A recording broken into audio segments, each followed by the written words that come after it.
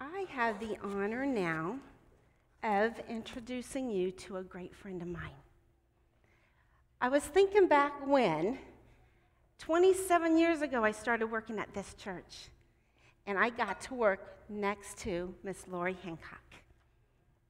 And I've got to be more than just a workaholic with you some days, but we got to be great friends. And we worked together, and then we became friends, and then we got to work together again and stay friends. So, Miss Lori, bless you as you bless the congregation. Thank you,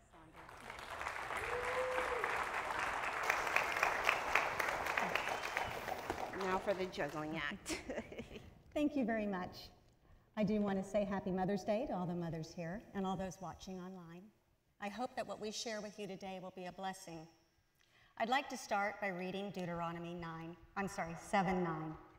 Know therefore that the Lord your God is God. He is the faithful God, keeping his covenant of love to 1,000 generations of those who love him and keep his commandments. I've been part of this church family since I was 6 years old. It's kind of a long time. I did leave for a bit in my early 20s, actually most of my 20s, but I came back. I met my husband George and I married him here in this church. It's been 33 years that I've been married to him. We raised our children in this church. Thank you. We have 2 boys, Jared and Clint. Jared is married to Samantha, and they have blessed us with our first grandchild, Laurel Page. Thank you. And our youngest is our daughter, Rebecca, and she lives in Farmingdale, New York. Hi, Becca. She's watching online.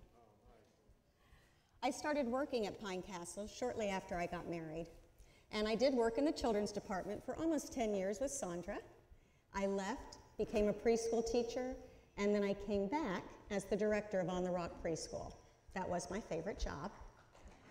I retired about 6 years ago, and I currently facilitate the Pine Castle Family Night Ladies Group that meets in the parlor on Wednesday nights.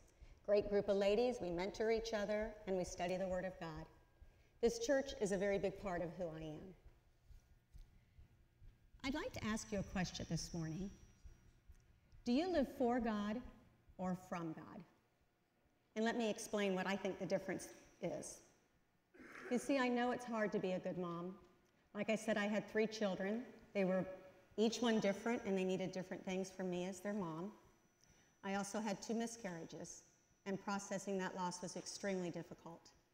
So when I added to that mix, trying to live for God, using my own strength to accomplish what I thought he required of me, most of the time I was worn out, and I was constantly defeated. There is a mother in the Bible that I relate to. She tried to do things in her own power and failed. Do you remember Hagar? She was Sarah's slave, and she had Abraham's first child, and that caused problems between her and Sarah, especially after Sarah had Isaac. So much so that Sarah asked Abraham to send her and her son away. Let me read from Genesis 21:14 through 19. Early the next morning, Abraham took some food and a skin of water and gave them to Hagar. He set them on her shoulders and then sent her off with the boy. She went on her way and wandered in the desert of Beersheba. When the water in the skin was gone, she put the boy under one of the bushes. Then she went off and sat down about a bow shot away, for she thought, I cannot watch the boy die. And as she sat there, she began to sob. God heard the boy crying, and the angel of God called to Hagar from heaven and said to her, What's the matter, Hagar? Do not be afraid. God has heard the boy crying as he lies there. Lift the boy up and take him by the hand, for I will make him into a great nation. Then God, you see, God always comes through for us, doesn't he? Genesis 21:19 says, Then God opened her eyes, and she saw a well of water. So she went and filled the skin with water and gave the boy a drink. You see, God saw her. She was worn out, and she was defeated, like me. But God saw her. He heard the cry of her son. He provided water, and she gave that water to her son. Thank you. So God provided water for Hagar.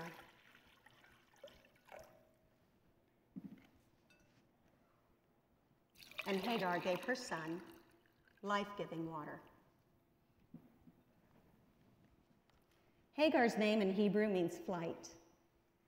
I know that I wanted to run from my mother responsibilities, not physically, but mentally. But when I started living from God, things began to change. I realized God had already filled me each day, whatever each day held.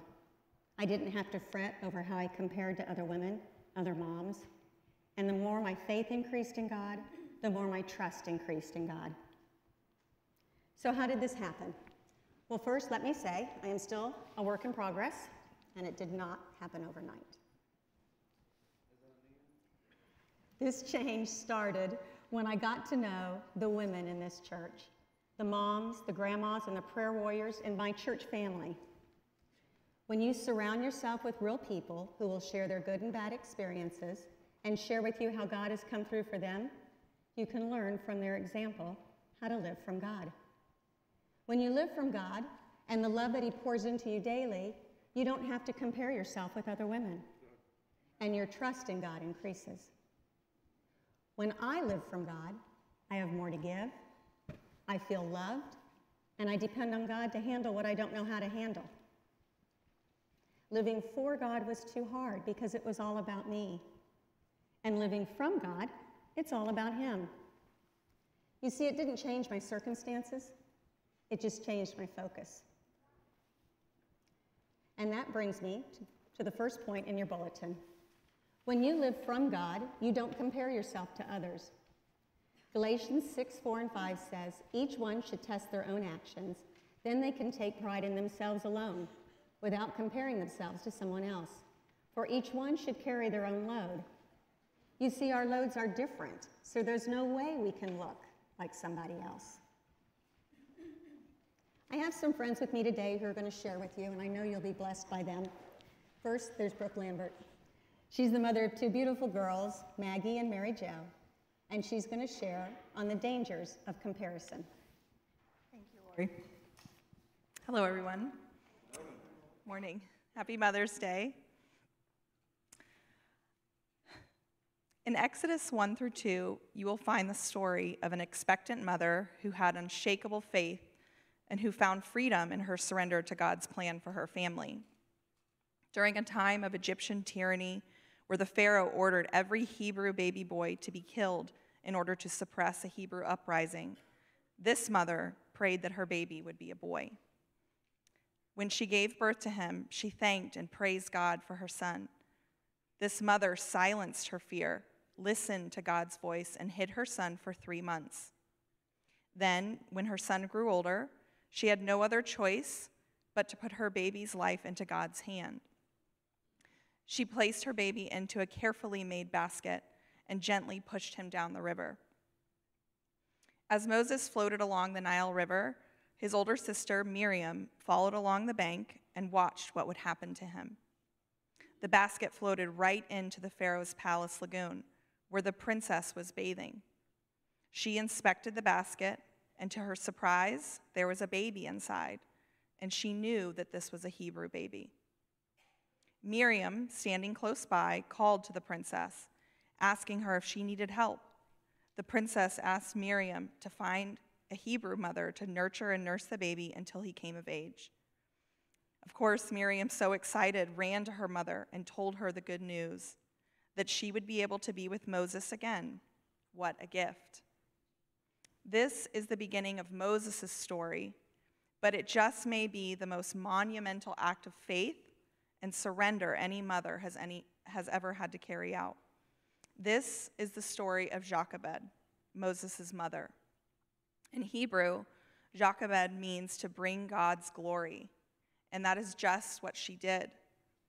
It was because of Jochebed's faith and surrender to God that Moses was able to grow up in royalty, being exposed to arithmetic, agriculture, and leadership. He was educated, well-fed, yet he was rooted in the seeds that Jochebed had planted when he was a child. And as a result, God's plan was made perfect.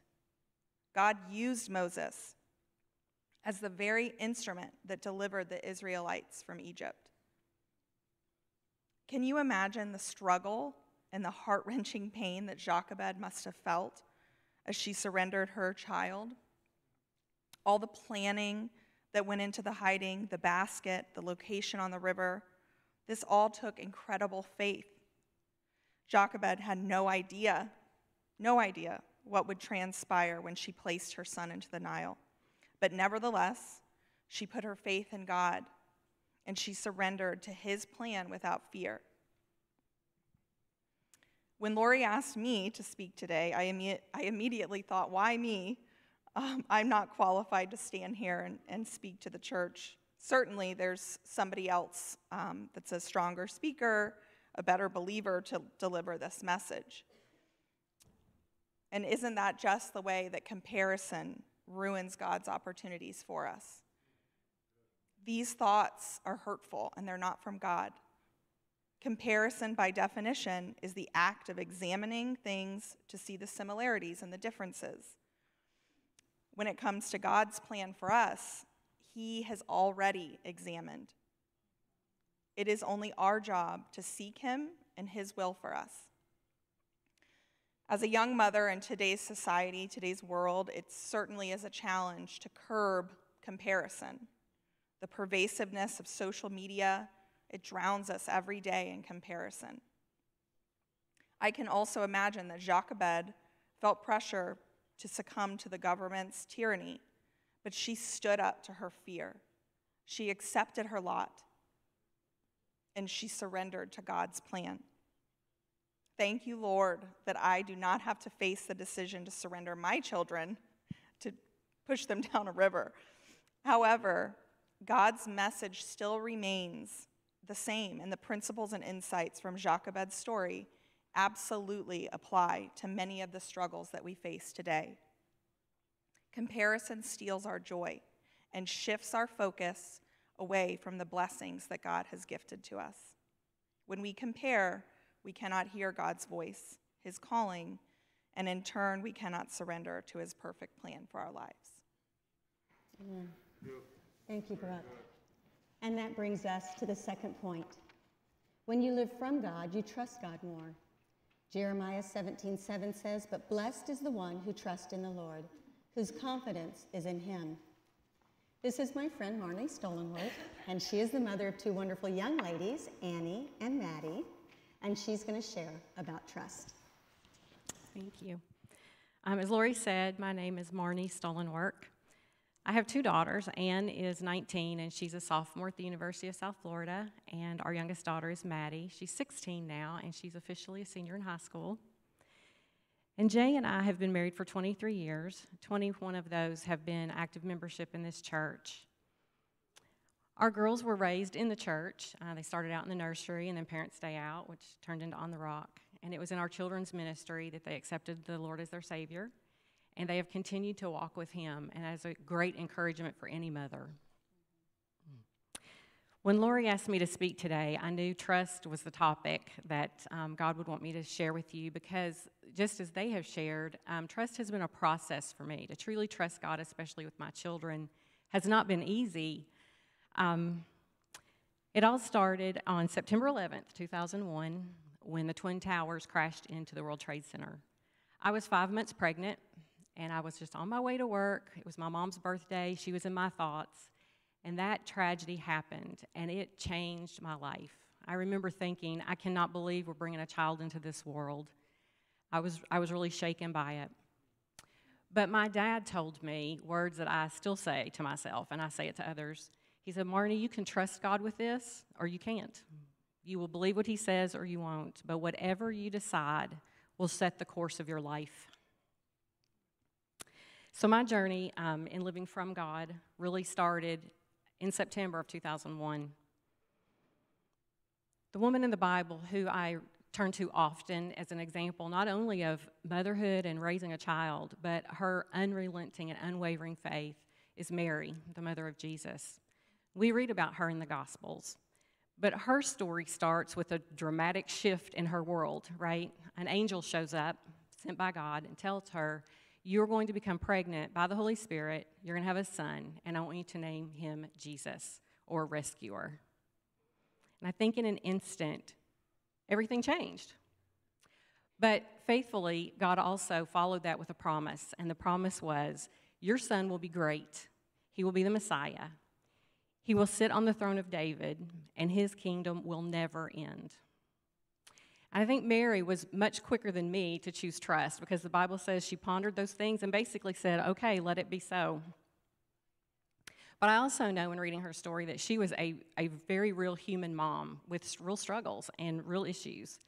And we know that she trusted God when she was an unwed, pregnant teenager, when she had a little boy, less than 2, a little toddler, and a king was trying to kill him. They were being hunted. That is terrifying. And then when he was 12 and he got lost, in her mind, on the way home from the temple. And who hasn't lost well, I've lost my child at Disney World a couple of times, and maybe them all once. But, she shared those fears. They were real. And I think in those moments, she had to cling to that promise.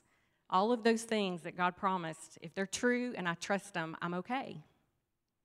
So she did set an example for me to follow. She raised her son in the truth of his identity, told him the promise that God had for his life, and raised him in faith. She knew her son the same way that we know our children. She saw his character. She watched him grow up. She saw him become a young man. She saw him make his own decision to follow the Lord and obey God's call. And she was a constant support in his ministry and his purpose. We always see her in the background when we read the stories of Christ. I think in her humanity, she probably whispered that promise back to God in a spirit of thanksgiving when she saw Jesus rise in popularity and the world loved him and they worshiped him as he came into the city. And she may have shouted that promise back to God as a reminder through tears of anguish when she stood at the cross at his feet. Scripture tells us that Mary never gave up her faith and her trust, because we know that after Jesus ascended, she was in an upper room praying with other believers. She never wavered in that.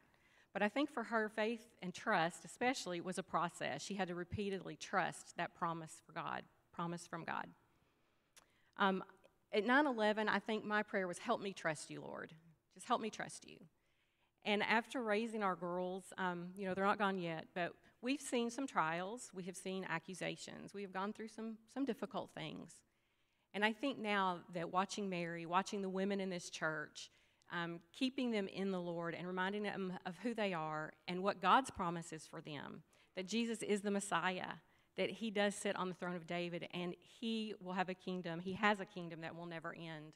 That has helped me now say, when things come at me, and I know when things come at you, I can say, God, I trust you with this, and I'm a lot quicker to do it now than I was then. Thank you. Thank you, ladies.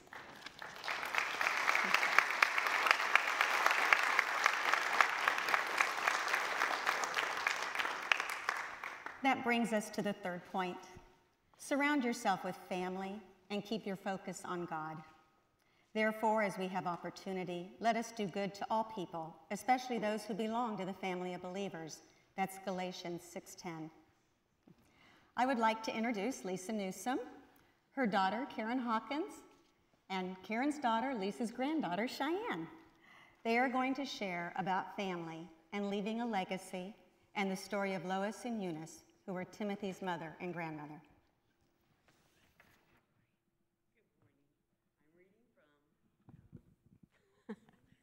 Good morning. I'm reading from 2 Timothy. Paul, an apostle of Christ Jesus, by the will of God, in keeping with the promise of the life that is in Christ Jesus. To Timothy, my beloved child, grace, mercy, and peace from God the Father and Christ Jesus our Lord.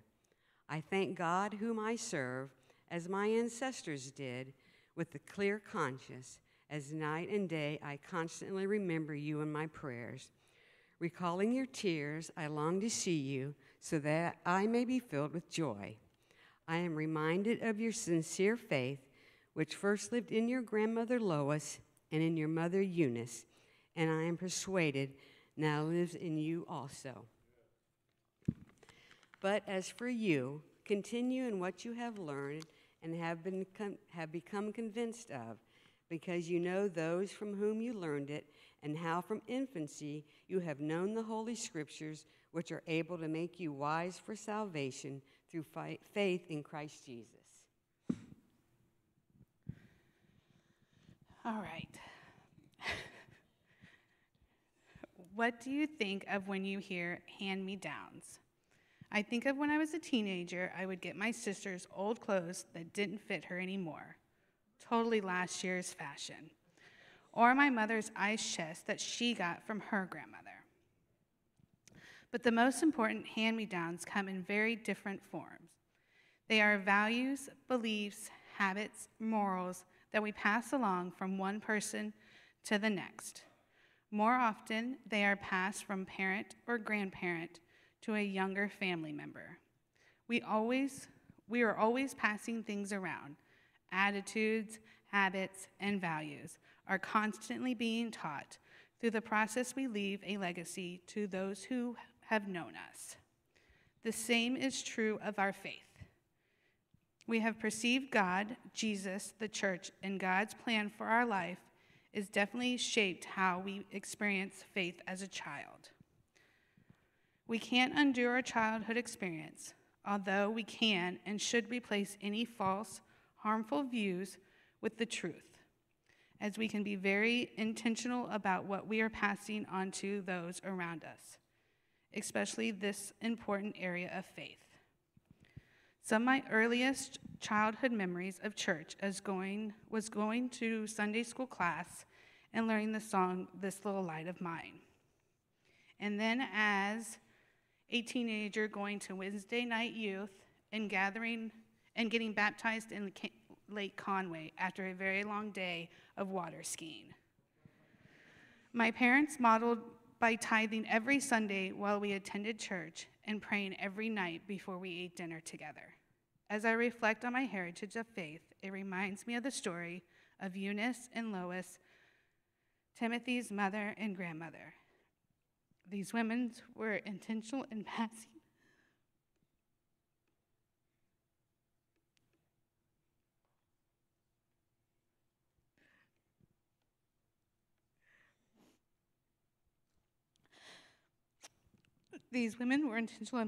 along Timothy and a rich heritage of faith.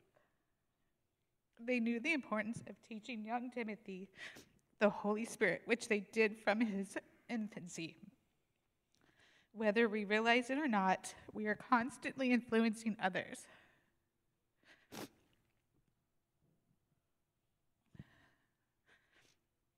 Let's live with purpose and intentionally choosing language, habits, and attitudes and actions that reflect those of Christ. This is something my mother passed down to me and something I am purposely passing down to my daughter. Cheyenne has a letter she would like to read, thanking God for the legacy of the faith handed down to her. Dear God, thank you for my grandmother. I am thankful that she goes to church with me, donates things to those in need, and being there for those who need her. Thank you for my mother. I love her because she shares her love with me by taking me to church, signing me up for PC summer camps, and watching VeggieTales with me when I was younger.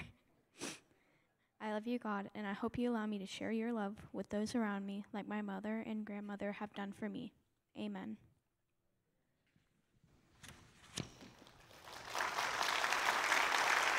Thank you.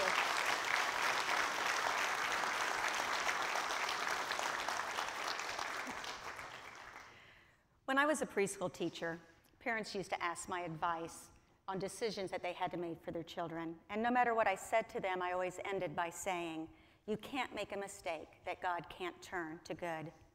You see, we know that in all things God works for the good of those who love him and who have been called according to his purpose. Motherhood is a great purpose. My mom was a good mom. She loved me, and I knew that. But my mom wasn't perfect, and neither am I. As a mom, I try to do what's right. I try to love my children unconditionally and treat them fairly. I tried to teach them about Jesus so they too could have a personal relationship with him. And, I feel like I was a good mom, except when I wasn't. When they were little, I remember yelling a lot. I demanded too much of them, and sometimes my punishment didn't fit their crime. It usually just fit my attitude at the time. There are other things that I'm not going to mention. That's enough. My sister-in-law, Teresa, is a prayer minister at the Inheritance House, and she prays with many people whose lives have been negatively affected by imperfect mothers. Sometimes it takes years for hurt children to let go of that unforgiveness. Unforgiveness is a big rock to carry. It causes bitterness, anger, anxieties, fears, and insecurities. That doesn't leave much room for God's love, does it? I know that there are some wrongs that will never be made right, and I know that there are some that have cut so deep they will forever leave a scar on your heart. But forgiveness takes away the bitterness, the anger, the anxieties, the fears, the insecurities. God wants to replace the ugly with beautiful. He wants to turn the mistakes of your past into good. Good for you, good for your family, good for your children, good for all of those that you pour into each day. In order to forgive, you need only to be sure the wrong done to you does not take up residence in your heart. Forgiveness heals a wounded heart. And that brings us to point number 4. Forgiveness takes the rocks that block the flow of God's love to you and to others. Ephesians 4:32 says, "Be kind and compassionate to one another, forgiving each other just as in Christ God has forgiven you." Moms, maybe you need to forgive yourself for things you did or didn't do. I know I did. It's hard to be a good mom, but our good God can take our mistakes and turn them to good for our children. We each have different stories, as you've heard this morning, but we are all loved by God. God determined our worth a long time ago before he created us in our mother's womb. By the blood and sacrifice of Jesus on the cross, he made his intentions clear. We are chosen, we are forgiven, and we are not forgotten. And he wants to bless us from generation to generation to generation. You know, you don't have to be a mother to reap the benefits of family. We're a church family, and I'm glad you're part of this family with me. We're going to end this morning with the blessing song. It's straight from the Bible, and it's for each one of us. So receive this blessing from God. Thank you.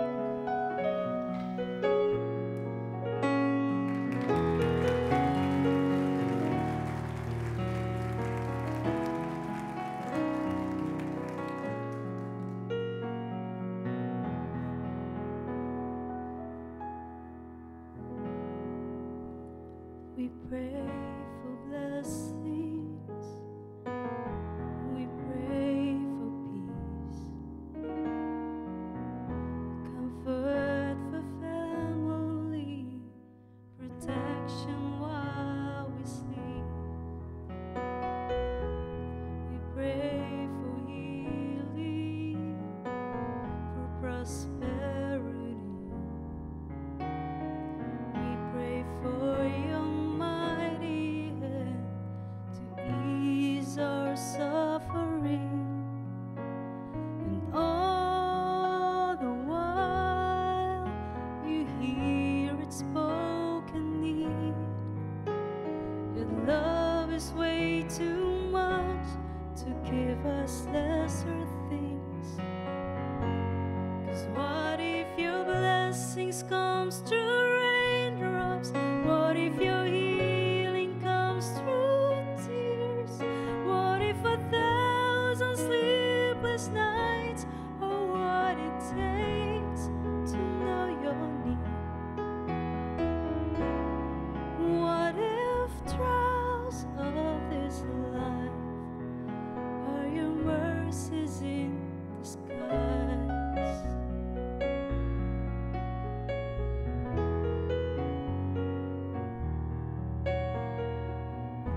We pray for wisdom, your voice to hear. We cry in anger when we cannot feel you near. We doubt your goodness, we doubt your love, as if every promise from your word is not enough. All the while you hear it desperately, and long as we'd had faith to believe. 'Cause what if your blessings comes through raindrops? What if your healing comes through tears? What if 1,000 sleepless nights are what it takes to know you're near? What if trials of this life are your mercies in disguise? When friends betray us, when darkness seems to win, we know the pain reminds this heart this is not our home.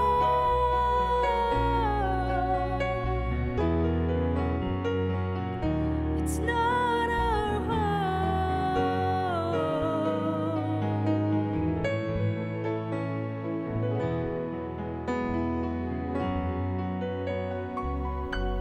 'Cause what if your blessings comes through raindrops? What if your healing comes through tears? What if 1,000 sleepless nights are what it takes to know you're near? What if my greatest disappointments or the aching of this life is the revealing of a greater thirst this world can satisfy? What if trials of this life, the rain, the storms, the hardest nights, are your mercies in disguise?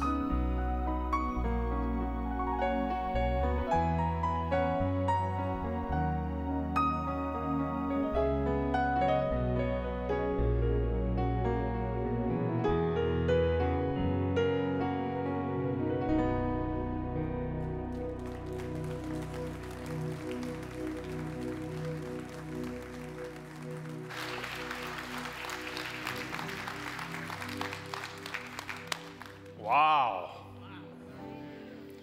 What an incredible gift was given to us today, and I so enjoyed it. And I want to thank you guys. Are amazing. Are you free next Sunday to do this again? I mean, can you guys stand up? Will you put your hands together and thank every single person?